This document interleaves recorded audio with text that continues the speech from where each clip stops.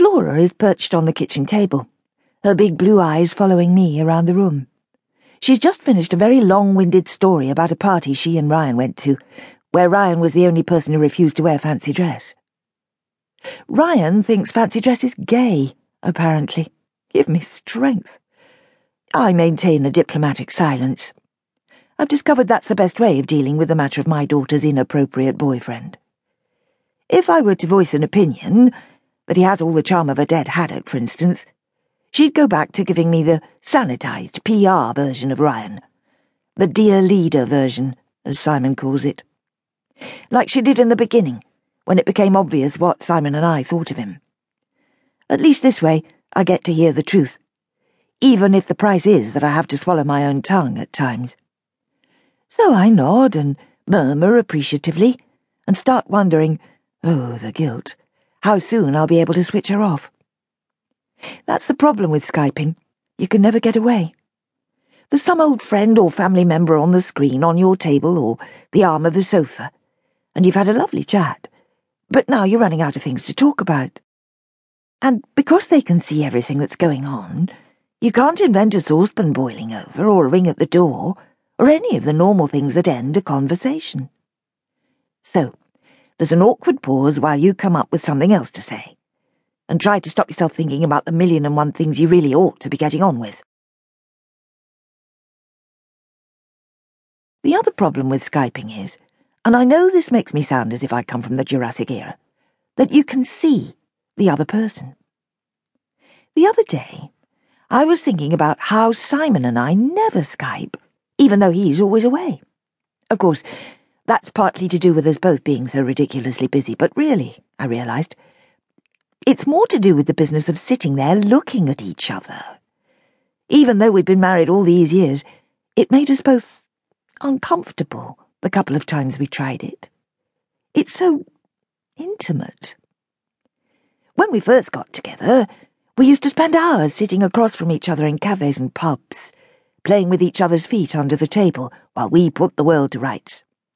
But what couple who've been married nearly 30 years still gaze into each other's eyes when they talk?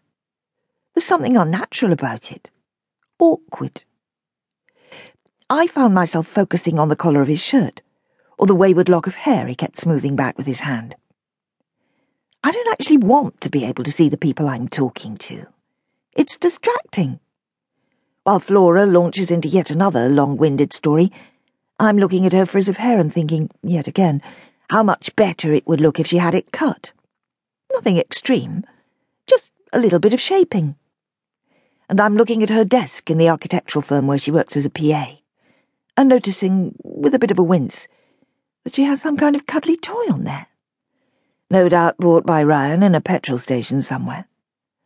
And I'm looking at her clothes and wanting to cut through her story and shout, colour block, or texture, or layering, or any of the other stupid things overbearing mothers want to say to their grown-up daughters but don't dare.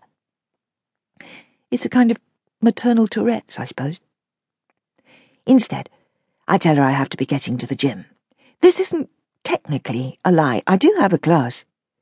Flora doesn't need to know it doesn't actually start for another hour and a half.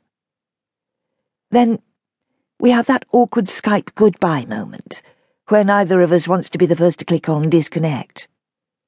Silly, isn't it? It ought to be a straightforward technological act.